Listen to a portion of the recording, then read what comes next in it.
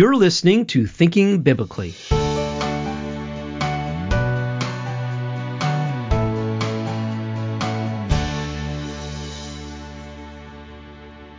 Hello, everyone. This is Alan Gilman for Thinking Biblically.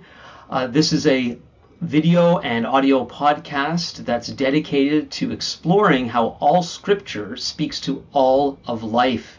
And before I forget, please make sure that you click the subscribe button if you're watching on YouTube and whatever subscribe function there is on your podcast provider on YouTube. Also, don't forget to click the notification bell to make sure you get notified with every new episode.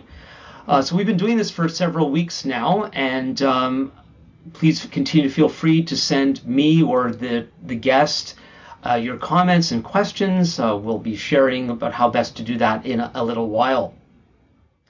Well, on this episode of Thinking Biblically, I'm very happy to have Rick Berg with me. Rick is a bereavement educator, a narrative therapist. He's a best-selling author and an ordained minister. His work as a thanatologist, we're going to have to make sure he covers what that is, has led to a weekly podcast series that's called It's All About the Story, and an online course called Grief Start. Grief Start is grounded in the principles of narrative therapy and meaning making, which also fuels his involvement in research through the University of Victoria, British Columbia. Thank you for being with me, Rick. Great to be here, Alan. Yeah, so I'd like to start, especially, this is new, and so everyone I'm having is new to the people who are watching and listening. So why don't you start by sharing a little about yourself, your faith journey, how you got into... Oh, you know what, I was going to ask you, though, and you'll need to cover this. We met a little while ago, and I've been calling you a grief counselor, but that wasn't in your bio that you sent me. I didn't say that. So is that the wrong term? Well, no, I mean, I have so many titles in my life. It's hard to know what to call myself sometimes. But, basically for me, I'm all things death, dying, and grief. That's where God has called me into. So, sometimes, I feel like I'm a palliative care worker, a grief counselor, we're a pastor, and do funerals with people. It's just anything to do with death, dying, and grief. That's who I am. So, yeah. Well, is it okay if I smile while we're engaging everything death, dying, and grief? And you're a thanatologist. Like, all I could think of is that you were behind the killing of Thanos. But I don't think that's right. So, anyways, how serious should I be looking while we're just talking here? No, we need to lighten this subject up. Especially as Christians, we're able to lighten this subject up because of what Scripture tells us about death, dying, and grief. And even though it's a sad event in our lives, we have so much hope. So I think so often, people don't realize that in death there's living, and that we need to find the joy in the midst of the journey as well. And that's part of what I do, is lead people towards joy, through the sorrow and loss of their lives. So it's funny because one of the things I really love about what I do is when I'm engaging people, whether it be, at a coffee shop or an airport or a restaurant or whatever, and they ask me that same question, well, what do you do? For a living? I go, well, I'm a thanatologist. And they go, whoa, what's that? And I go, well, it's a guy that, studies death, dying, and grief. And they kind of look at you, first of all, surprised, and you're wondering, where's that conversation going to lead to? Is it going to stop right then? Because who wants to talk about death, dying, and grief? I mean, that's not an easy subject. And yet it's wonderful because the next question I ask is really important. And it's like, have you had somebody in your life die recently? Or do you have somebody who's going through cancer or who has a chronic illness? Well, the answer is almost 100%. And so the conversation then continues. And it's really interesting because as a narrative therapist, because I'm so much into story, I get people talking about their stories. And in the stories of dying, in the stories of grieving, there are funny stories. Because if you're talking about your loved one, they want to talk about the stories of life, the stories of happiness and joy, in who that person was to them. So I don't think death and dying and grief has to be sad. all the time. It has to be sad. I know we have to visit sadness, but we also have to say goodbye to and experience joy. Yeah, so I kind of cut you off to jump to this, and we're going to get right back to your story. But one thing I do want to comment on is you mentioned, as Christians, one of the things about doing thinking biblically is that the Bible is not God's personal take or his version or his opinion on life and living and dying. In this case, we believe that the Bible is God's revelation of what life is really all about for everyone. We're not imposing something on people as if we're trying to convince them of our opinion. It's that we believe we've discovered the true roadmap of life and death, the true story of what the world is all about. And we're sharing this not just with people that adhere to biblical truth, whatever they call themselves, but we're sharing this with everyone because we believe we have found in the scriptures the very truth and reality about life and living and Yeah, dying. absolutely. Yeah, so you nodding, and I guess you're agreeing with me. And so let's get back a little more to the beginning. And why don't you share a little bit about your own background and how you became an expert in death, grief? I'm not even saying it properly. You say it better than me. Back to you, Rick. Share your story. Well, it's yeah. I mean, it's yeah. You know, it, it's always been interesting to me to kind of just see how God moves us in certain directions of our life, even though we might not want to move in them. I guess that's what God is like. If we allow Him to move and do His thing in us. And as a pastor, a full-time pastor at one point, I was always surprised at how often I was involved in death and dying and grief experiences.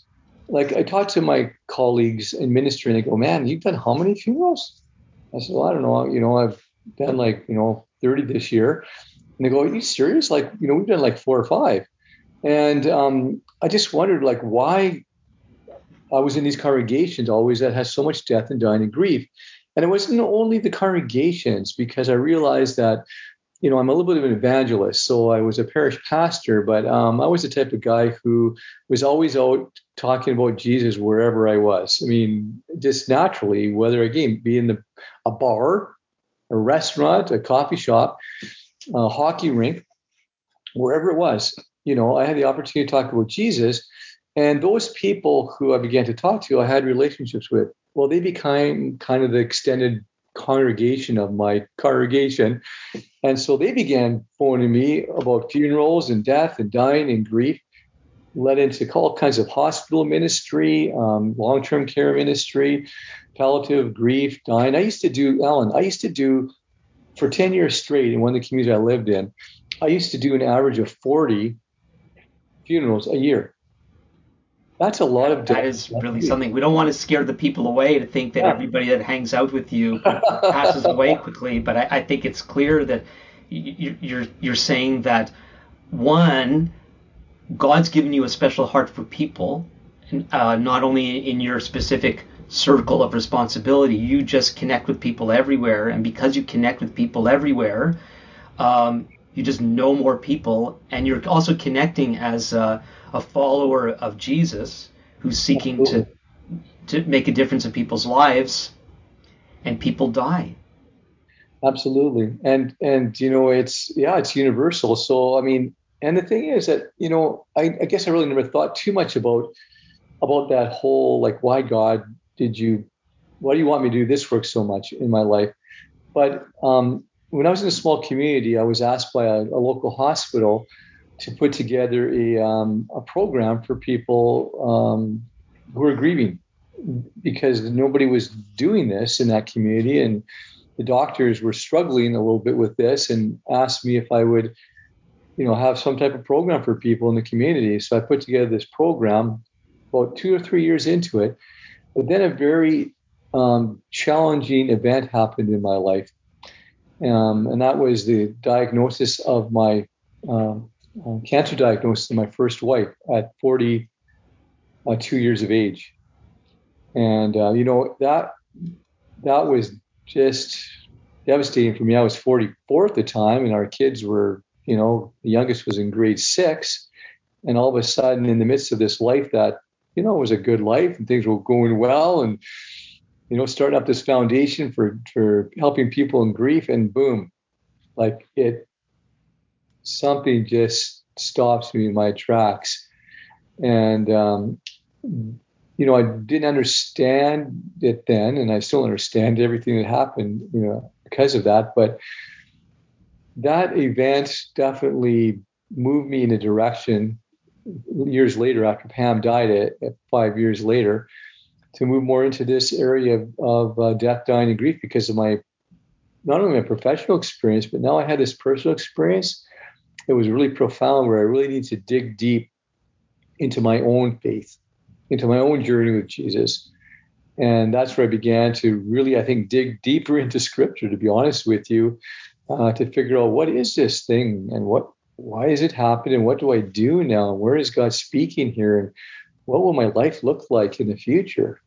Cool. I just want to get some bearings, and before we do that, people might notice that my sound has changed, and there's so if that's happening, it's because there was something I think that was wrong with the sound, and I just fixed it. But we'll move on. Could you just clarify that your own personal timeline when you said you prepared this program, Mm-hmm. and then when did you get the news of Pam's cancer, right? Yeah. Yeah. So, I mean, I just finished, like, it was a couple years into this grief program that I prepared for the local community and the hospital. And it was, like, yeah, just a couple years in, where all of a sudden, my wife at that time was going in for what they thought was some routine surgery. They thought it was just like a maybe cyst on an ovary. That was kind of what we were told, and it was just kind of day surgery. And so, I was taking care. I'll never forget the day that it happened. Took care of the kids in the morning. Pam had gone into the city of Edmonton for the operation. I drove her the night before, and they said, come back, like around noon, and you'll be able to take your wife home. And so, great. So I dropped the kids off at school, got them ready, and went into the pick up Pam, and walked into the hospital room that day, and the curtains were closed. There was 2 beds in that room. The curtains were closed, and I peeked in around the curtains, and there was Pam sitting on the edge of her bed. And I said, "Oh, how come you're not? Are you ready to go? How'd the surgery go? First of all, and are you ready to go?" She goes, "No, Rick, you need to sit down." And I said, "What do you mean?" "Well, I got something to tell you." And she said, "You just said, I've got cancer." "Oh, what? Wait, no." "Yeah, yeah." They went in there, and I've got ovarian cancer, and it's 3rd stage. "Oh, what? No, no, this can't be happening." And she said, it is, Rick. And of course, I just began to weep, and again, that was probably my first question to God. I yelled out, I said, "What? No, it can't be you, Pam. No, there's no way. This can't be happening. This is wrong diagnosis. This is, you know, she goes, Rick, it's me. Can't be you. Why you?" And then Pam said something really profound to me. And she was an amazing woman of faith. She said, "Well, Rick, why not me? It could have been one of our kids. It could have been my sisters. It could have been somebody. It's me. And we will make it through with God's help." But that So she question, was comforting you, she was comforting and me. not to mention you were in complete denial, Yes, yes, which is yes. common, right? Absolutely. Absolutely. But that why not me has, has has been a profound statement in my life ever since that day. I honestly, when things happen in my life or that I don't understand, I just go, well, why not me? And God, you're here with me. It's not why me. You can't always answer that question. Often you can't. But you can always answer the question, why not me? And invite God into the equation and into the journey. Well, can we park there for a second? Mhm. Um, I can't speak for our viewers. I find the topic scary, and I also, like a lot of people, don't on one hand don't really want to talk about these things. They're Mhm. hard to hear, and we Mhm. are afraid these things are going to happen to our loved ones or to ourselves. So what do you really, can you expound a little more on this? And probably think you, sounds like you've thought about it a lot since. What does this mean? Why not me? Well, when you think about, I mean, that, there's that famous scripture of Jesus asking, the question in the garden, right? Why, why me? You know, why do I have to die? And we're called the same way that Jesus was, to trust. He trusted his Father, and we need to trust our Father also when bad things happen to us in our lives. So you're referring to the Garden of Gethsemane. Yeah, Yes. in my experience, not a lot of people don't actually um, grasp that he didn't want to do it, and then they Yes. start to get very spiritual. Well, it was this carrying of the sin and this sort of thing. It To me, it seems it's pretty clear. He did not want to continue the mission because he didn't want to suffer, Yes. and yet he was chosen for that. So, are you saying, is that one of the ways that we can, whether it's cope or approach this sort of thing?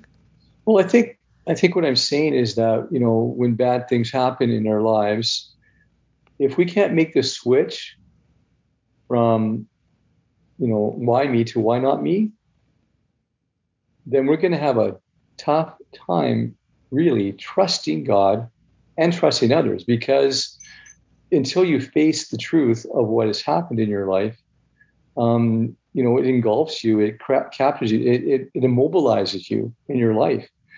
And so the faster that we can trust something outside of ourselves, that is God, the more likely we'll be able to move forward in life. Because every difficult experience that we go through,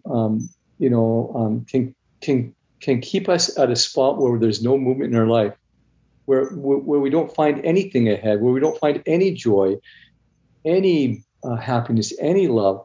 And what I've discovered, going back to the story of Pam, was because she said those words and the way she allowed our family to move forward in the midst of that cancer journey was amazing. And she would not allow us not to live life, even though it was impacting our family. So many examples of like, I was kind of the opposite. I was always kind of protecting the kids and saying, well, we got to spend more time with mom. We got to take care of her more. We got to be sensitive to her needs. And she'd go, let the kids be kids. Let them play sports. Let them, go on field trips. And I go, well, maybe not. Like, they should be home maybe with us more. She was the one who really allowed those children to live life fully in the midst of something that was difficult going around them. And I can see it now, how they live their life, those kids. Wow. I can see it. I'm going to ask you something that's controversial. I can't say that I have an answer with this, but I'm going to ask you. I'm sure people ask you this, and you've thought about it, and that is: does God choose those that we would suffer like that? Was it God's will for Pam to get cancer? What? How do you Yeah. handle that? What do you think? Well, it's a great question, Helen. I mean, that I've obviously struggled with that over the years as well.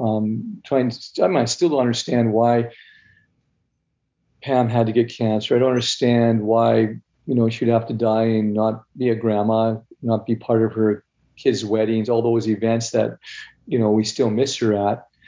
But I mean, my theological understanding is that we live in a broken world. We live in a broken world that's filled with sin. And, I don't understand why things happen. I think God takes the crap that happens in our lives and make something of it. I think if we're willing to be molded and shaped, and we're allowing to, this is where the meaning making really comes into play in my grief work. How do you make meaning of life when it doesn't make any sense? Going back to Viktor Frankl's Man's Search for Meaning. What's the purpose of suffering? And how do we make meaning of that suffering? And so, for whenever suffering happens in my life, I always try to make meaning of it. And there's a number of ways I do that. But of course, the first thing is inviting God into it and say, okay, God, what are you saying to me in the midst of this? What is the message for me? What is the teacher? What am I being taught here that I need for myself that's going to help me in my life? Or what is it that you need to teach me, that allows me to be a servant for you in a different way? Or what's lacking in my life that this is teaching me? So it becomes an experience for me as well. And that's, I wrote a whole book on it. It's called Taking Notice. What a cancer journey teaches me about my life. It wasn't what I was teaching Pam about her life. What did the cancer journey teach me about my life that I needed to know? And so that's how I look at often suffering. It's what is the suffering? The suffering becomes the teacher in my life. And then it becomes very interesting and it's almost kind of see it as like a little bit of a treasure hunt. What is it here in the suffering that I need to know? What is it? How could this change me? There's something that you said that I think was very key, because I've heard this sort of thing before, a cancer sufferer and turning the cancer into the teacher. And on one hand, it sounds like you're saying that, but you said something at the beginning of that part that I think is so important, is to ask God what he's teaching. Because when I asked you, does God give the cancer? Does God give the suffering? Your answer was, which I totally agree, we live in a broken world. We don't really understand, the why me, why not me. People have been trying to get that figured out from the beginning. We can't do it. No. Bad things happen to good people. Bad things happen to bad people, because bad things happen to everyone. Absolutely. But because you said we need to look for what God wants to teach us, I think that's not even a subtle point. To me, that's a game changer, because if it was just a treasure hunt, we used to do those with our kids. Mm-hmm. You just navigate the environment and you try to figure out the clues. Sure. And kids don't normally start to pray, oh God, help me find the treasure, right? Right. But it's like one person's tragedy is not the same as another person's tragedy, and that main difference is in what God is trying to teach each of those people. Yeah. And so you're encouraging us, you're encouraging me, this is a very challenging conversation already for myself, is God, what are you doing here? Yeah. And there's also, it sounds like Pam herself had such an amazing foundation of confidence in God to be able to say, we still need to live life. Would you say that some people try to do that as another form of denial, which does not sound like the way that she was doing it? That's a good question. Some people deny that, I've been in a situation where somebody has not even told their children or grandchildren that they have cancer. Wow. And all of a sudden that person has died. Well, here's the thing that's so amazing about grief and loss, if we can call it that. It's the teacher. What is in it? Like you're missing out on something if you ignore it. You're missing out on something if you don't enter into it. We know as human beings, or we should know, that as we look at our life back, the greatest learnings and teachings in our life have not come on the mountains. They've come in the valleys. That's where the real meat happens. That's where the real death happens in our lives. And so I don't pray for those to happen in my life. I don't want more suffering, but what I do in my grief practice is try to help people understand that this is an opportunity for you to dig deeper at this time in your life, to move deeper inside yourself and hopefully towards God, and to go to that depth. I mean, I'm always amazed with Jesus because, he'd always kind of go off to a lonely place, right, to discern deeper what his Father was saying to him in his life. As he went towards the cross, there's always these little minuets of, feeding the 5,000. It was a great event, but now he goes off to a lonely place to kind of contemplate, okay, this was a great event, but I still got to go towards the cross. And I think that he was really thinking deeply about his suffering, prior to it even coming. And, when I think about that, I've never thought about this before, but when I think about that now, we did that during Pam's journey. We were, it's called anticipatory loss. You're thinking about the loss already that you're going to experience after Pam had died, but we're going through a lot of loss, as a family, as we thought about not having a mom perhaps not having a mom in our lives, right? So we were kind of going to a depth already, I think, in our lives. And when you do that, I think hopefully you call upon God more. You invite him more into your life, because what other anchor do you have in your life? That's going to give you something a foundation to be stable. I mean, we were just looking for stability in our life for those 5 years, because our life was like this. It was up and down and all around. Chemotherapy, like things are good. Now it's back again. It was like just a roller coaster of emotions for our kids. And yet God was that one constant in our life. And I'm not saying that we didn't struggle with God. We were blaming him sometimes, or yelling at him. I was angry with him sometimes, for sure. Like, come on, like 42 years of age. Yeah. Did you have any personal breakthrough moments as you were struggling with this, and times where you got a sense of clarity that helped you to move forward? I think during the journey itself, a couple times, probably near the end of life, mostly Pam's life. I mean, like, we had some pretty amazing God moments, that were, and I think it was mostly because of her relationship with Jesus and what Jesus was saying to her, to us. God was speaking through her to us, and those moments were so powerful. They were just moments of, you're going to be okay without me, because actually you have Jesus. We're going to be together again. Well, because we have Jesus. Your life is going to be okay because, focus on Jesus in your life. And that was Pam's message to us, right to the very last breath, And when she came to that, she was just this amazing person who kept teaching us about faith along the way. And not only us, Ella, I remember having a Bible study at our house, and we had this small groups going in our church, and one of the small groups was in our home. And as Pam got weaker, she couldn't always come to the living room where we had the Bible study. She would be in the room, and she would want the door open to hear what we were talking about. And but it was fascinating, because we'd be talking, and all of a sudden I'd say, "Does anybody ever have an opinion or an idea?" And Pam would go, "Yes, I do."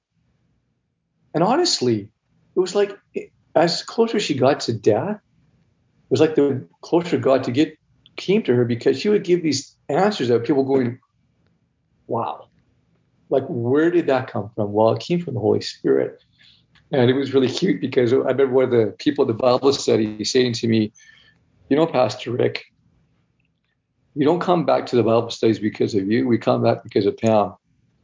That's because great. he is speaking to us some powerful messages.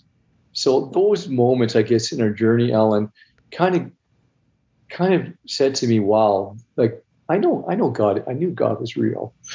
Right. I knew he was real. I know he hadn't left us, but it was just another, like, God is real, like now, like in the moment, today, like right now, and he's speaking clearly. So listen, to the word and listen to the message of people. Right. So you had already been doing work more objectively on this important subject, and then it came to your own home and your own life, and you went through the fire yourself, and obviously you've come through the other side. Is there anything you want to? Because I want to get to how you've gone further with your specialty. But I don't want to skip over some of the personal things first, where after Pam dies and like, what did you do? Yeah. Well, I mean, that's probably the really profound time in my life where the journey began. Especially with the children. I mean, they were each grieving in their own unique way, and I was obviously grieving in my particular way. But I think I came to a new understanding of grief, and really a new interpretation of what Scripture says about grief. Because so often in the history of grief, so much to do with the 5 stages of grief, and the stages that you go through, and once you're gone through those, well, you go on in your life, and that's it. It's almost like you forget about that person forever, and or don't think about them too much because it's not healthy. And I came to the conclusion that's not what Scripture says at all. I was deeply impacted by the simple story of the Lord's Supper. It gave me a whole new feeling on grief, because here's Jesus, his last time with his disciples. One of them having supper around the table, and he gathers them together, and he has a simple meal, and he says, every time you do this, that is, drink this wine, this would remember me. Like, remember me. Like, he didn't say, like, forget me when I'm gone. Just like, do it often. Remember me. And I said, well, why wouldn't I want to remember people in my life who have died? And how do I do that? And why should I do that? And it isn't important. And that kind of really set me off a direction of what I call grief grafting. How do I graft this person into my life in a healthy way, moving forward? Because I know that they've impacted me, and it's okay to remember them and celebrate, them in your life, whatever the way that is. And people resonated with that so much because they've been told so often, just forget it. And Christians too, because Christians are told that get on with your life. The person's in heaven, so like someday you're going to meet them. Get on with it. It's not that easy. We have something called a brain. Well, not only not easy, but you can make an argument that you shouldn't do that. That the beloved who have passed should be remembered. Though there is also there is a need to move forward, because not to live in the past, whatever that past is about, right? We need to live in the present mainly. We only live in the present. Yes. But we must remember, in fact, you'd probably agree, properly remembering the past is what helps us to move forward to the future. Well, exactly. And if you just look at the Jewish faith, which you're very familiar with, there's always actually remembering the past. There's all kinds of festivals to remember, what has gone on before, and to be able to move on to what is next. And that's why, this whole understanding of continuing bonds is so significant. How do we create an enduring connection with that person we love, but still discover the joy in our life, So, my new wife, Erica, and myself are going out to visit our children and grandchildren in Alberta next week, and we will definitely remember Pam, because the anniversary of Pam's death is July the 24th, and we will be with the kids that day. And so we will do some type of remembrance event to recognize that, to talk about her life, her impact on us, and then we'll go on in our day and enjoy, what we have now. And it's a very healthy way of grieving. And that's been, it's been how many years now? Boy, I'm losing track of time. 11, 12, 13, 14 years since Pam died. So when did you decide to move into the area of grief, death, and dying as if I can call it a specialty? That would have happened 3 years. 3 years after Pam died. I got married to Erica, and I was still serving at a church, full-time minister at a church. But I began to write, Alan. I just felt compelled to write, and Erica, my wife, really encouraged me just to write what you're feeling. And honestly, I spent about 6 months writing, and I had 1,000 pages of information. And I thought, okay, what am I going to do with this? And so I thought, well, I guess I have to put it in some type of format that, I can write some books. And so I actually took a book publishing course to kind of digest that information and to narrow it down. And the book publisher encouraged me to write, a few books, not just one, because there was so much information there. And it was during that time, I think that the Holy Spirit was just filling me with words, I think. I mean, I kept on praying and words came, and I just began to ask God, okay, what is this experience? What does this mean for you? That was the question I began to ask. What does the experience with Pam and our kids and the grief of my life have to do with you now? Because it's happened to me, but could you use this for some other purpose than for our family? And that's where, time in prayer, and that's where I began. And I think also during that time, people just started coming to me like, it's one thing when you're trained at something educationally. It's quite another thing when you've gone through the experience.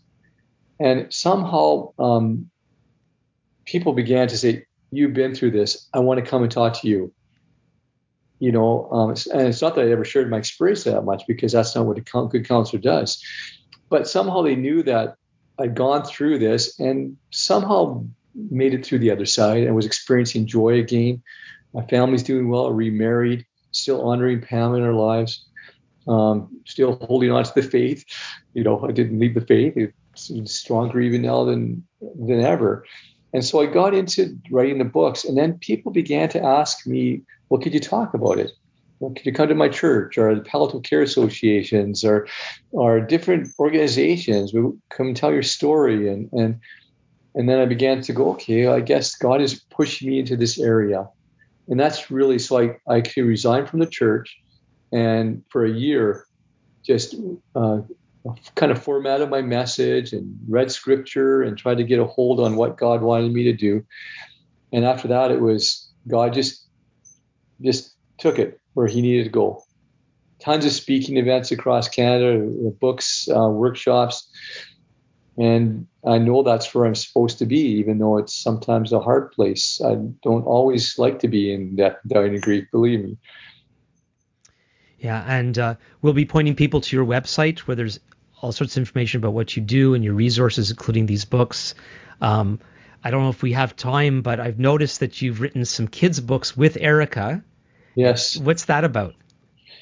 Well, that was a few years ago when I said to Erica, I got to do something fun too. I mean, I'm so much into the death, dying, and grief stuff that, it's a tough area. It's a sad area.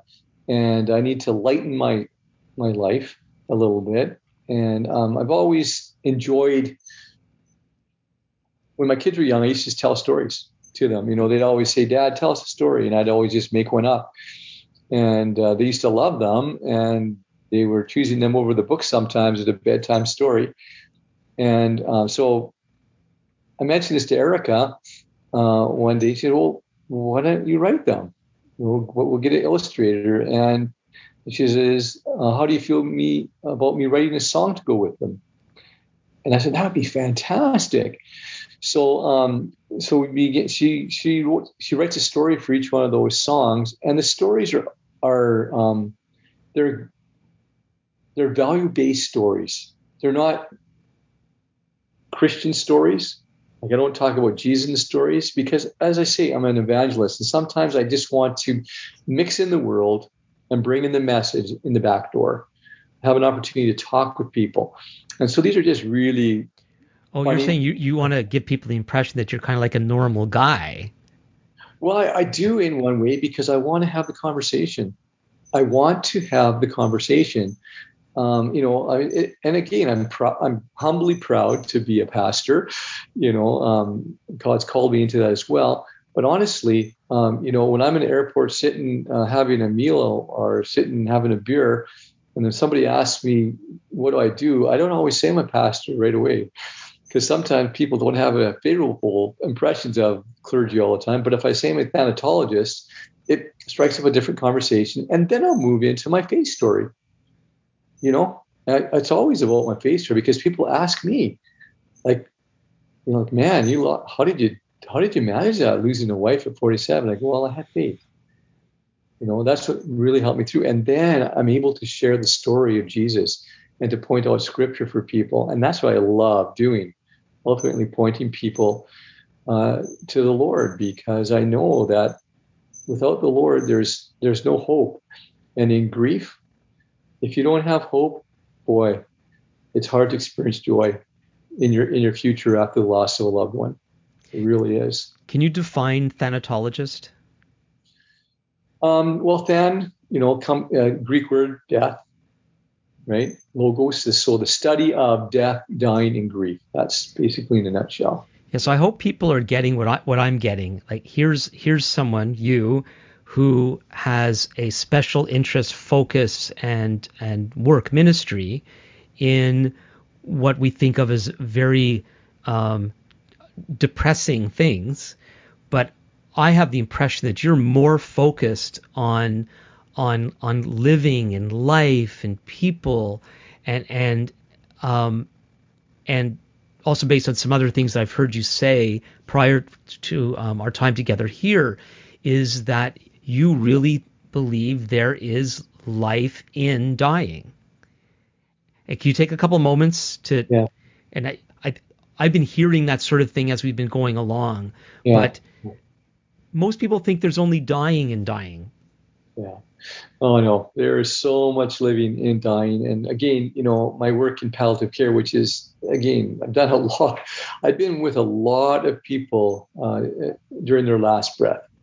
It's amazing. I mean, again, I don't know why, but it's God, right? I mean, I've talked to other people, man, like a couple of times or one time I've been with somebody who's dying, but I don't know. Like, I'm seeing like maybe 20, 25 people at least, right through to the very end where I experience the last breath. And what, again, I experienced is living in those breaths as they come to a close. And what I mean by that really is I really believe that I have this, I guess, theology, that the closer that we are to our dying, the closer Jesus is to us. Because Jesus came to die for us. So why wouldn't he? What happens if a person doesn't have Jesus? If a person doesn't have Jesus in their life, then they're having a very difficult dying experience because there's no peace. And there is a restlessness in dying from some people. Do you have much experience in being in those same situations, but you're dealing with somebody who doesn't have a faith in God, faith in Jesus? Or is this all with what we call believers? Absolutely. I've got some experience with those individuals as well. And it's, again, this is not like, I'm not saying this is a blanket statement because it's not always true, but what I've discovered, which is kind of interesting is that when you're comfortable with dying, and if you're a Christian who believes in afterlife, it seems to me that those folks are more likely to spend those moments with mom or dad and are more likely to receive the living in the dying message. If you're not with those folks, how can you experience the living? How can you experience what's happening there? Because, I'm surprised so often where I'll go into a hospital or a hospice or whatever, and that person is dying alone. They're alone when they're dying. And it's really, really difficult to see that. But I think as believers, most people want to be with that person when they're dying, or they should, because God is speaking to them, but also God is speaking through that individual. And that's what I mean by living in the dying. Like, I am just blown away so often by individuals who are not even coherent anymore, but yet God is somehow speaking through them in their lives to those who are present. And just a quick story in that. I was probably about a month ago. I was with a family, and the lady was dying. She wasn't coherent anymore. She wasn't speaking at all. But I entered into conversation with the daughter. And this is where it gets beautiful, right? It gets so beautiful. Where you can, and I said to her, "Tell me about your mom. What did she mean to you? What did she mean to you? What was she like?" I didn't know this lady at all. And we had this amazing conversation that led to a faith discussion. And her mom was a believer, but she was kind of struggling with that a little bit. And I said, "Well, tell me about that. Like, what was it? What does that mean for you to know that your mom is going to be in eternity?" Well, it's a great question, because if your mom's in eternity, then you probably want to be there too. Right? And so we had a wonderful discussion. I'm not saying she gave her life to Jesus that night, but I think she was curious, and because she asked me, "Is there, do you really believe in that? Like, do you really believe that there's something other than here?" I go, "Absolutely." And I told her about my first wife's story then, and some of the stories that I experienced with her, and I said, "I've been with so many people at the end of life, and I said, I'm 100% confident that there's an afterlife, and that the only way to get there, is through this Jesus person, And so there's living in the dying by the conversations that happen in the dying. But if you don't have the conversations, well, right. Yeah. So if there's somebody watching or listening to this, and I know there's so many different people involved in this whole process, but someone who just got a cancer diagnosis, a serious one, or a loved one of that person, or a person who has lost somebody, and they don't know where to turn. What should they do? How can they get help? It's a good question. I think, first of all, don't give up on Scripture. First of all, Scripture is living. I used to, prior to my work in grief, I used to go to the Bible and kind of scan it for passages on grief. And now I don't. I just go to the Bible and let the Holy Spirit speak to whatever Scripture it has for me on whatever subject I'm dealing with. And so, I guess my first advice would be, go to Scripture and allow Scripture to feed you, to speak to you. Believe that it has a message for you. The second thing I would say is, find a believer, a Christian who you can hang out with. And again, this is where it gets really tricky for me sometimes because, again, I'm not judging, but sometimes I wonder if, as Christians, we kind of have these quick answers that are not always helpful, and we need to be very sensitive to people and where they're at in their faith journey. And, these platitudes have to not be part of our language. We have to be very careful with our language. And we need to allow people to discover a relationship with Jesus. That's where it's at. People have to come to know Jesus in their life as a companion, as a friend, and yes, as a savior. And if we're going to share anything with people who are grieving, share a little bit of our own faith story and what God has done for us in the times that have been the most troublesome. And be honest. Be honest. It's not easy to be a follower. It's not easy to believe all the time. It's not easy to understand suffering. But we sit in the grace of God. We trust Him. One of the things scripture I really love is the road to Emmaus. I just love that because two guys talking and Jesus just kind of shows up in their life and enters into the conversation. And that's kind of what I want to happen for people who are grieving. You have a person who's grieving, you have somebody companioning them. But the real thing we want is to bring Jesus into the conversation in some way. So they want to continue that conversation about the Lord in their life and what He really can do and means to each one of us on our journey. And that's definitely what I would recommend for sure. So as you know, a lot of people are struggling, whether it's about grief or other issues in their lives. Their companions aren't always the best people. We could look at the book of Job, and a lot of people are like Job's so-called friends. Yeah. And so when people feel they're stuck, how easy is it to find a grief counselor? I know anybody anywhere in the world could be watching or listening to this, and so it's difficult to give advice to anybody and everybody.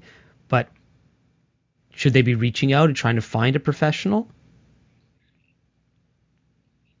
Again, that's a very, very question. I mean, grief is a very interesting discipline because first of all, grief is not an illness. It's not an illness, and sometimes grief is treated like an illness. And again, I'm not putting down any professionals here at all, but all of us are trained differently. And grief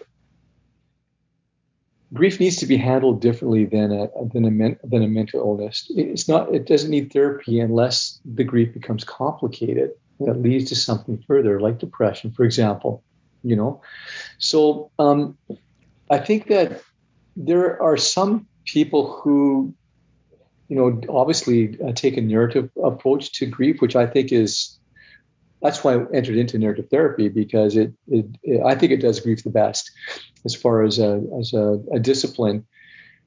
But it's again, I can only say it's not a mental illness, and we can't be treated as. So if you're going to search for somebody, I would look for somebody who is trained narratively in this. I would hope that some pastors also have some skills to be able to enter into bereavement, from a non-therapeutic perspective. This whole thing of meaning making is huge, and I think the church should do this well. We're looking deeper into the soul of an individual and helping them discover what's happening inside their lives, not just their emotions, but the soul work. I mean, grief is soul work in so many different ways. I can tell you, Ellen, I'm honestly, my grief practice, which is, it's probably 70% non-believers who come to this grief practice of mine. I would say that 95% of the time it leads to spiritual conversations. And I don't start them. They do. I might encourage them in some way, but I never start them. People are searching for something deeper than what the world can give. And we have an answer to that. That's right. And we live in a day where more and more people are concluding that there is no meaning in life. And then we end up in some sort of tragedy, and that pushes us to the brink. And the scripture does show us that there really is a God who loves us. And it's not just an airy-fairy kind of gooey emotional experience. It's not just something to do as a religious practice. There really is meaning. And the Bible talks about taste and see that the Lord is good. Mm-hmm. And one of the things that you've been doing is trying to point people, to taste, go to God, go to Jesus, and hear what he has to say to you. Open the Bible and let it speak to you, because there really is meaning. And even in our deepest, darkest, most despairing moments, God is light, and he will come into our darkness. And there's a part of me that wants to hear you provide, and I actually don't believe in formulas, but it's like part of me is going, hey, Rick, give the people the 3 steps to, to deal with these subjects. But no, it's relational, and relationally primarily with God. And if we don't know him, then to discover him. And if we do know him, to let him be who he is and let him speak to us. Well, I mean, the perfect example of that is the story of Martha, Mary, and Lazarus, right? Where Lazarus dies. I mean, Mary and Martha and Lazarus, they're good buddies with Jesus. He spent a lot of time in their house, and they got to know each other very well. And all of a sudden, Lazarus dies. And Jesus is in there. He's away, right? He's away. And they go and tell him that, Lazarus is sick and he's going to die. And but Jesus doesn't go there right away. It's fascinating. He doesn't go right there right away. He waits. And then he finally shows up. And of course, there's that famous scene where they're mad at him. Well, if you would have been here, my brother would not have died. Questions we always ask, right? And of course, it's beautiful that Jesus weeps. He feels compassion. But I love that because Jesus is giving them space a little bit, because in the Jewish practice, they would have been in a period of mourning. The people would have come to the house and cared for them, loved them up, been there for them. And then Jesus comes and is with them as well. And then, of course, the whole story of Jesus, Lazarus being brought to life, and I am the resurrection and the life message. But I that's how I feel. Like in grief, we need people for sure. Like you said, we need good people with us when we're grieving. But Jesus comes in. He's willing to come in and to be part of that experience, to weep with us, and more so to offer us the message of eternal life, right? And so this is why it's so powerful, because it's the truth that sets us free. We know that. But it's the Jesus who comes into our lives and what he's done for us, to take away the sin, give us a place in eternal life. I mean, as grieving people, as dying people, we need this message. And honestly, I think that's why we've been able to move forward, our kids as well, because we've had this message that we believe in. And so, that's why we keep on connected. And again, do we miss the people who have died? Of course we do. We always do. But man, what a reunion that's going to be when we see them. But what a life we can live now. Like, we have work to do. And as Christians, if you want to share the love of Jesus with somebody, if you become educated or willing to enter into people's grief and loss and dying, you have opportunities to share the message. Because when people are at their deepest need, they are searching for Jesus. They are. And we can share that message with people in a healthy way. So if people are also interested in searching for you and what you've been teaching in your books, what's the best way for them to make contact? Yeah, just go to my website. It's just www.rickberg, bergh.com. And I've got resources on there. You sign up for my weekly blog. I have every couple of weeks I do a podcast as well. And the podcasts are I love them because I get to interview wonderful people who've gone through the grief experience and come out the other side. And many of them are believers. So it's pretty powerful to be able to be blessed by doing that. So yeah, and the books are all available on Amazon and stuff like that as well. But they could find out about them on your site. Absolutely. Yeah. So and I could say that it's a blessing for me to be able to do this podcast, to spend some time with a wonderful person like you, Rick. And I really do appreciate this time that you have spent with me. Well, thank you for asking me, and bless you in your podcast there. And really appreciate the opportunity to share. Yeah, and maybe we'll do this again sometime soon. Sounds good to me. Yeah.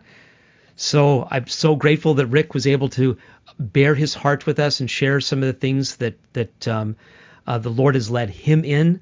I think there's been some real great insights that he's shared. And I want to encourage people most of all that if you don't personally know God through the Messiah, Yeshua, Jesus, that he is here for you right now. There is meaning in life. And that's not something that you take a course for. You don't need a guru to enlighten you. You could turn to God today and receive his forgiveness through his Son and discover the kind of meaning in life. This is not glib. It's not a formula. It's real deep living that we discover. Myself, when I was going through my huge crisis that led me to the Lord when I was about 19, at the core of that was a fear of death. And I'm not Mr. Happy-Go-Lucky today, but I know that God walks with me in a world that can seem so meaningless. He provides meaning and he provides hope, and we don't realize this through hype. We realize this because he's actually present and working in our lives. And I think that is the theme that Rick came back to over and over again. So again, if you want to be in contact with Rick, that's Rick. You go to www.rickbergh.com. That's RickBergh.com. The link will be in the description below, so you can check that out. Again, don't forget to subscribe to this podcast, whether YouTube or an audio. And also, if you want to be in touch with me, you can put comments in the YouTube comments area, as well as you can email me at comments@thinkingbiblically.ca. And so until the next time, this is Alan Gilman with Thinking Biblically.